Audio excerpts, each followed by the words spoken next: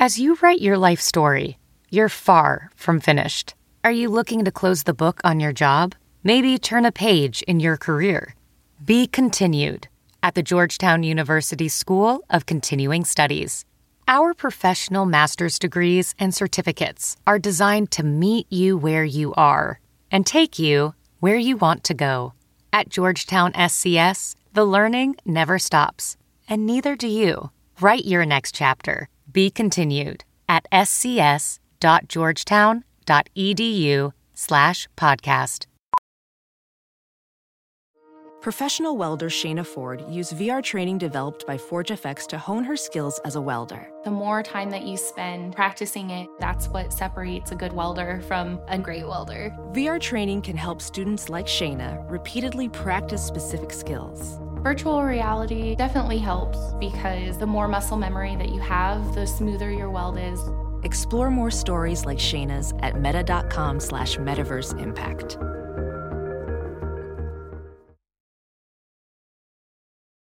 Meghan and Harry are pleased with the results of their bullying investigation as Queen Elizabeth's role scaled back for the first time in 10 years. So I think that this probably just adds flexibility for her to be there where she can, but doesn't necessarily require it as part of the obligations of this sovereign grant. Plus, Prince Charles reportedly meets Lilibet as William and Prince Harry share tributes to their late mother. There isn't a day during the past 2.5 decades where I haven't thought about the mark she left, not only on me and my brother, but on all of our lives. And royal romance author Terry Wilson reveals which royal romances could influence her future books. You know, rumor has it she tried to escape Monaco like 3 times before the wedding, but she didn't have her passport. And there's just been a lot of drama, and circumspect surrounding their relationship. So obviously, I hope that the real life people are super happy and it's all just gossip, but it would make for a great story. We've got that plus so much more in today's Royally Us. Hello to our fellow royal lovers and welcome to Royally Us. I'm Christina, that's Christine, and another big week of royal news. We got Kate and William at Wimbledon. We got the Queen scaling back some of her duties. So a lot to get to. There's a lot to get to. I feel like some of these stories are kind of unique too. It's on our usual, events and things. There's some cool stuff going on this week. Definitely. But before we get into it, like always, we want to see what you guys had to say about last week's show. Daniel Wallace says William and Kate's visit to Cambridgeshire kind of felt like a goodbye, almost like their time as Duke and Duchess of Cambridge is coming to an end, and their time as Prince and Princess of Wales is about to begin. Did you feel like that as well? I hadn't thought about this until I saw this comment. Mm-hmm. And there's so many things, like, especially during the Jubilee, there were moments that felt more like a goodbye or like a passing of the torch rather than sort of celebratory. So it's such a good point. Makes it, all of these things kind of make you a bit emotional. It really does. It really does. Like you said, kind of the passing of the torch. But Cheryl makes a good point that the Queen was out riding her horse again and got off the train unassisted. She seems to be feeling better. She's so cute. I love her. She definitely seems, she had a great time in Scotland. She was out and about for 4 days in a row. I was tired watching her. I am not 96. Right. So she, she looks great. It seems like she's feeling well, but I'm sure each day is a different something different, or she's got to see how she feels when she wakes up in the morning, like the rest of us. All right, well, let's get into, speaking of the Queen, let's get into our royal roundup and kick it off with the Queen Elizabeth, because her role has been changed for the first time in 10 years. Now, the annual report of the monarchy was released, and the description of her role as head of state had been changed from 13 bulleted points to a less specific description. Additionally, those duties she must fulfill has been removed from her list. And the subtle move, of course, shows how things have been changing over the past couple months and years, and how she is dealing with those mobility issues. The Sovereign Grant Report divides the Queen's role into two: the role of head of state, which is a formal constitutional concept common to all nations and involves the official duties which the Queen by constitutional convention must fulfill. It also adds the role of head of nation, a much more symbolic role in the life of the nation, involving duties which are not directed by the Constitution, but which the Queen carries out where appropriate or necessary. So, yeah, it didn't exactly say which bulleted points are being removed and things like that. So, but we have seen, it's been evident that she has been taking a step back. Yeah, especially, we saw recently with the state opening of Parliament. And I think that was a huge again, another passing of the torch moment where normally that would be the duty and the role of the queen to be there, and she couldn't. So I think that this probably just adds flexibility for her to be there where she can, but doesn't necessarily require it as part of the obligations of this sovereign grant, which I think it can get kind of sticky in legalese, and anyone who's critical of the monarchy might start, pulling up legal terms and that sort of thing. So this adds more flexibility for, her role moving forward. Definitely. And at 96, she deserves it. Yes, she does. I really like this story. So a rare portrait of Princess Diana is going on display in London on July 6th at the Philip Maud and Company's gallery. Now, in the artwork, the princess is shown wearing a green velvet Catherine Walker halter dress that she wore in the lead up to her famous 1997 Vanity Fair magazine shoot. She later changed into a traditional white blouse and blue skirt for the final image, but gallerist Philip Maud released a statement to CNN saying, as royal painted portraits go, it is extraordinarily rare for an artist to capture both the public and private character simultaneously. Shang's sketch uniquely fuses Diana's glamour with the affecting pathos of her final years. We felt it belonged in a British collection and are delighted to be able to display it in her home city.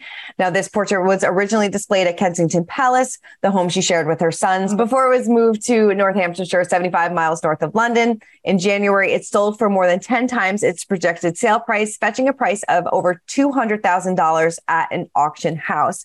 I actually thought it might go for a little bit more than that. I mean, you think about that, but then it's like one portrait. Right, and then you wonder who's buying it, whether it's like a private collector or is that, I love this. I think it's so interesting. And I love that it's sort of moved to different places that have been important to her. Right. It's almost like keeping her alive in a way, or, keeping her memory fluid. I'm excited about this. Might try and go see it if I can. Yeah, no, definitely. You try to sneak out a little bit, but it's such a beautiful portrait. And like they said, it does kind of toe the line between what she was like publicly and privately. And, you see like the deep emotion behind her eyes in this portrait. It's beautifully done. And, I hope you get a chance to go see it. Yeah, I know. I love these portraits because they're made to stand the test of time. I was thinking about this with William and Kate's new portrait that I saw at the Fitzwilliam. And it's like, this is made to live for hundreds of years. So it's so interesting, the thought that goes into them. It really is. All right. Well, moving on, continuing to talk about Princess Diana, because Prince Harry remembered his mother. What would have been her 61st birthday during the Diana Awards. Take a look. Today we're reflecting on what would have been my mother's 61st birthday. And this year is also 25 years since her passing.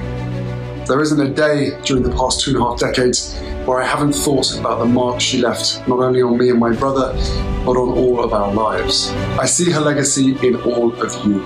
I see her legacy in a Diana Award community that spans multiple generations. I see her legacy every time I meet with families, young people, and children from all corners of the world. And I see my mum's legacy when I look at my own children every single day. Yeah, what he said was so moving, how he sees his mother's legacy and all of the recipients for these awards, but also with his children. And it was a nice surprise for the people for the Diana Awards. I think so. It's another example of sort of royals, really fulfilling their duty and making people feel special. I mean, those recipients must have really felt, really touched and really felt important that he would send that message. Yeah, definitely. And Prince William also sent a message in a moving letter to the recipients. He wrote, "I hugely admire your efforts. Your stories are remarkable. Many of you face huge challenges in the face of difficult times, yet you are tirelessly breaking down barriers to create a better future for us all. You truly are the personification of my mother's legacy, and I know she would be so proud of you all. I believe there's no better way to celebrate her life and work than through recognizing incredible people who dedicate so much time and effort to helping those around them." So another beautiful letter to these recipients. And this is the only charity, I believe, that holds Diana's name. So this is something that is really important to both William and Harry. It is. It's so interesting. It's not really, it wasn't created by anyone directly related to Diana. And it's an award that, that recognizes young people who are undertaking humanitarian efforts and humanitarian projects, which, Diana would be so proud of. And I think she would love lending her name to this project. And it's so wonderful to see William and Harry are really supportive of it every year, considering it's not like they started this award. Someone else did it, but they're still so supportive and encouraging of the work that's being done. Definitely. All right. Well, moving on to Prince Charles, because this was interesting. At a briefing last week for the annual Royal Financial Report, it was revealed that Charles is a prolific letter writer, penning more than 2,400 letters a year. And he writes almost 7 a day. Many are written directly to members of the public. And he reportedly receives tens of thousands of letters a year. And he sees a large selection of letters that are written personally to him by UK citizens. He's busy. I mean, he's a busy guy, and he still makes time to write these handwritten letters. And I think that probably means so much to so many people. It really does. I mean, imagine getting a letter back that was written, not by like a secretary or anything, but really, the Prince of Wales had received your letter and wrote back to you. I can't believe it. But I am more shocked about the amount of time he must have. He must not sleep, because I think we learned maybe last week or the week before that Camilla said that, they'll sit and read books together. And I'm like, so he has time to just sit around and read as well. So all these letters, the work he does, and he's like reading, these lengthy books. Yeah. I mean, it must be, he must get like 2 hours of sleep, like you said. I don't know where, I don't know how he's packing this all into 24 hours, but good for him. I love it. Somebody else that is keeping busy, of course, is Duchess Kate. This is also a really fun story because she got her very first magazine cover, but not in the way that you might think. So she was asked by her stepmother, Camilla, the Duchess of Cornwall, to take her portrait for the front cover of Country Life, a magazine dedicated to countryside pursuits, which she has guest edited to mark her 75th birthday, and it will be released on July 13th. So editor Mark Hedges said, "We are thrilled to have our guest editor captured so magnificently by royal photographer, the Duchess of Cambridge. We understand this is the first time a formal portrait of the Duchess of Cornwall has been taken by the Duchess of Cambridge for a magazine, and we are honored to have been chosen to be the first to publish this beautiful photograph."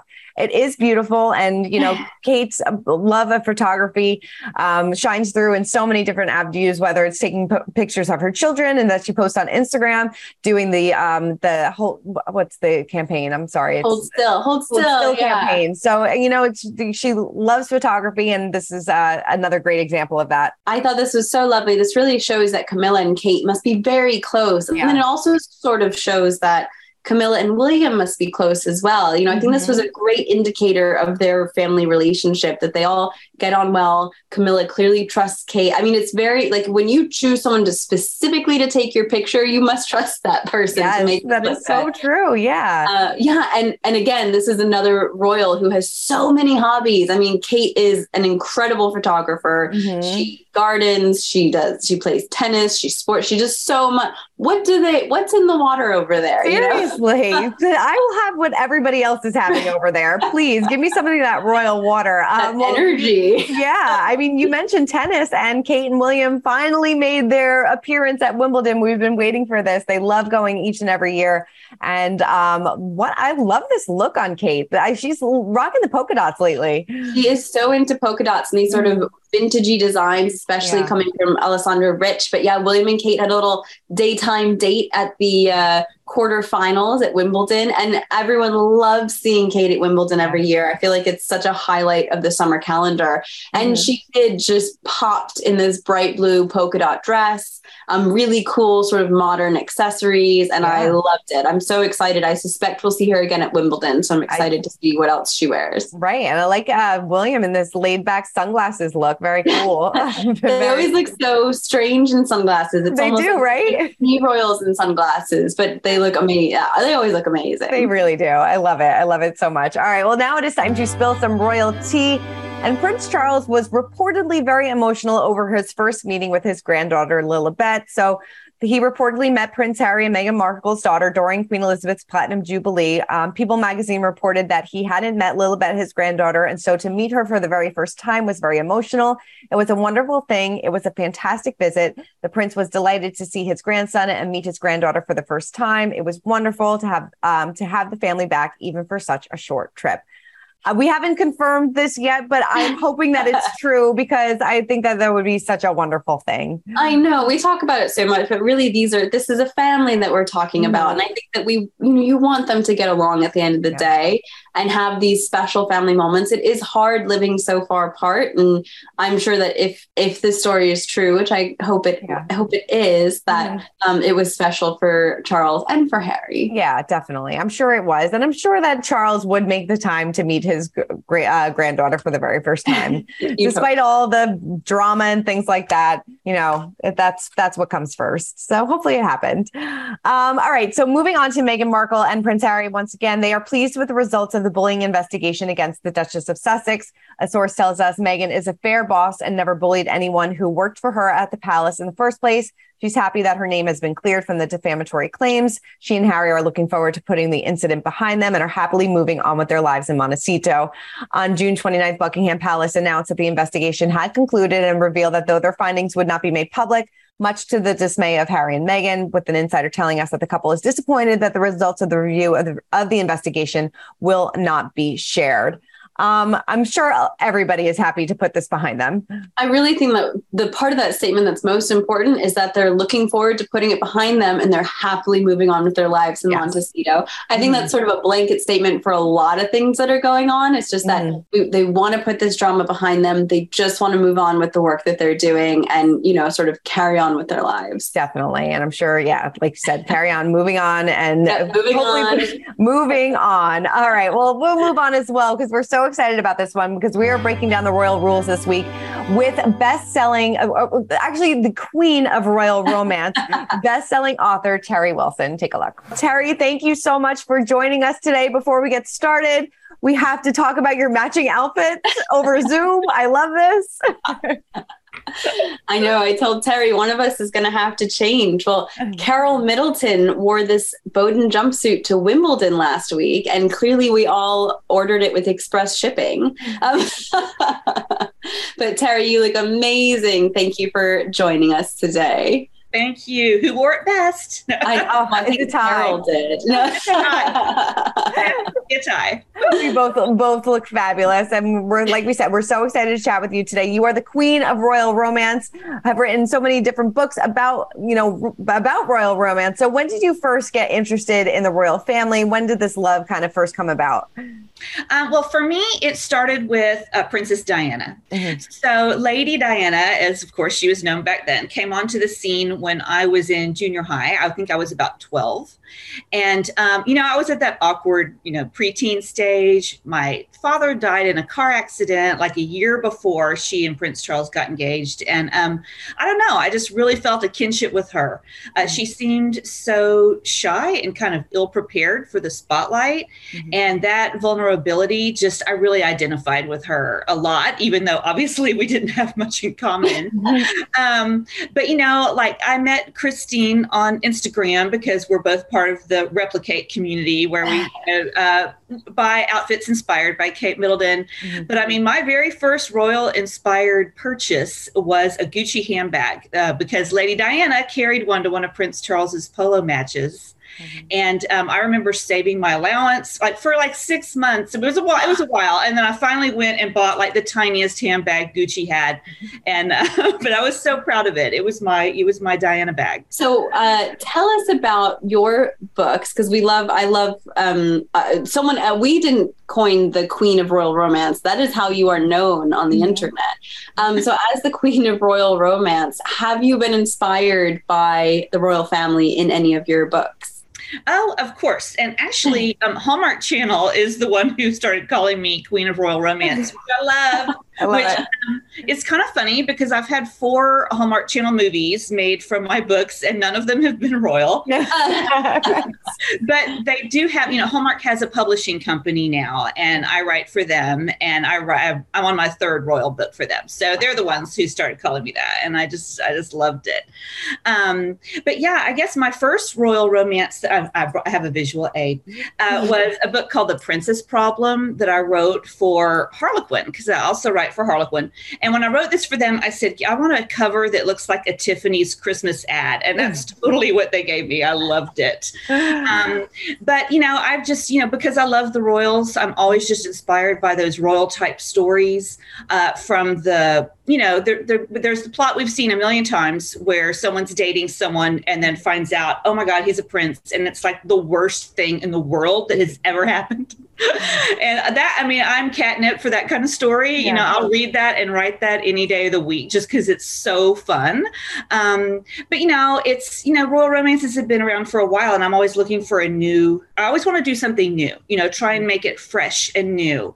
And so my first royal book for Hallmark was Once Upon a Royal Summer. It came out last year, and it's about a theme park princess, you know, someone who plays a fairy tale princess at a theme park, kind of like Disney, who ends up having to give a VIP tour to a real life visiting prince. And it's their romance. And I just love it because it made for so much banter. You know, how awkward is that? You know, a theme park prince and a real life prince. And then she gets invited to the palace, and it's like a whole new level of awkward. So, you know, we always love those commoner royal stories, kind of like the real life Kate Middleton, Prince William. So, so I have a lot of inspiration from real life. I love it so much. I love that. I read that book and it was delightful. Was that last summer? Thank you. Yeah, it came out last summer, and there's a follow-up book coming out this year. I don't have a copy of it yet, called Once Upon a Royal Christmas. And it's not a sequel, but it's very definitely along the same lines because it's a children's party princess who wins a contest to go to a Swiss kingdom during Christmas and starts a romance with a super grumpy real life prince. So I know you are a royal watcher. I know you follow all the royal news. What current royal news story, or even just within the last couple of years, like what do you think would make a good book? You know, one of the recent royal headlines that you could turn into like a really fun novel. Well, there's two that really stick out in my head. And one of them I hate talking about because it sounds so gossipy, but I'm going to answer you honestly. You know, it's the whole Princess Charlene thing in Monaco. You know, she's been out of the public, actually, ever since the wedding, ever since she married Albert. There's been a whole thing like, you know, is she in this relationship because she wants to be? You know, rumor has it she tried to escape Monaco like 3 times before the wedding, but she didn't have her passport. And there's just been a lot of drama, you know, and circumspect surrounding their relationship. So obviously, I hope that the real life people are super happy and it's all just gossip, but it would make for a great story, right? Oh my God, it made for a great story. I know. So that, and then I don't have the story right in front of me, so I don't remember the actual people's names, but I did print it out and I have it in a file folder because someday I'm going to write this story. But it's the Italians, you know, they have pretenders to the throne because, you know, they don't have an actual royal family anymore. But it's a teenage girl, like 16, and she's like an Instagram influencer. And I guess, you know, her family, you know, her dad is trying to say she's the rightful heir to the Italian throne. I heard this story. Yeah, it's an Instagram influencer, and like her dad is trying to claim that she's the real deal. That would be an amazing book. And I'm dying to write that story. So if there's any other authors watching this, do not copy. Do not take it. I have did. Because I think, you know, a young girl Instagram influencer suddenly being like the queen of Italy would be just amazing. So much fun to write. Oh, she is so much fun. Make sure to go grab all of her books, watch the movies, and, you know, just devour it all because it's great. It's so great, especially summertime. Yes. You're going to the pool or the beach. It's so good to pick up one of those. Definitely. All right. Well, time to check in our pint-sized palace. And Mike Tindall is telling a story about his photo with Prince Louis at the Platinum Jubilee. On his podcast, The Good, the Bad, and the Rugby, fellow host James Haskell joked that Mike, who is married to Queen Elizabeth's granddaughter Zara, had become a social media celebrity since the Jubilee, where he gained thousands of followers for sharing a behind-the-scenes look at the festivities. When asked what he was doing with Prince Louis, because he was making like the eyes, like to look at him, he said, I actually can't remember. I can't remember what he was doing. He's such a good character. He is, that Louis. Yes. I mean, he is such a character. Louis was the star of the Platinum Jubilee. And it's funny that he like always gives us these little tidbits. Doesn't give us too much, but these little tidbits. It's amazing. Who is the person who has to listen to a rugby podcast and pull like royal quotes from it? You know, it's not short. It's like an hour-long podcast. Right. And someone has to sit there and be like, oh, another royal story. But no, I love him lately, especially Mike Tindall's been posting photos of him and Zara swapping hats at these grand events. And then it's just so much fun. But I know we love hearing they really all seem like such a close-knit family. All the cousins really get along. All the cousins clearly love the aunts and uncles, or the second cousins, whatever the relationship is. But yeah, it's so fun to hear. So much fun to hear. All right. Well, that is it for this week's episode of Royally Us. Guys, keep commenting, keep subscribing, and Christine and I will see you next week.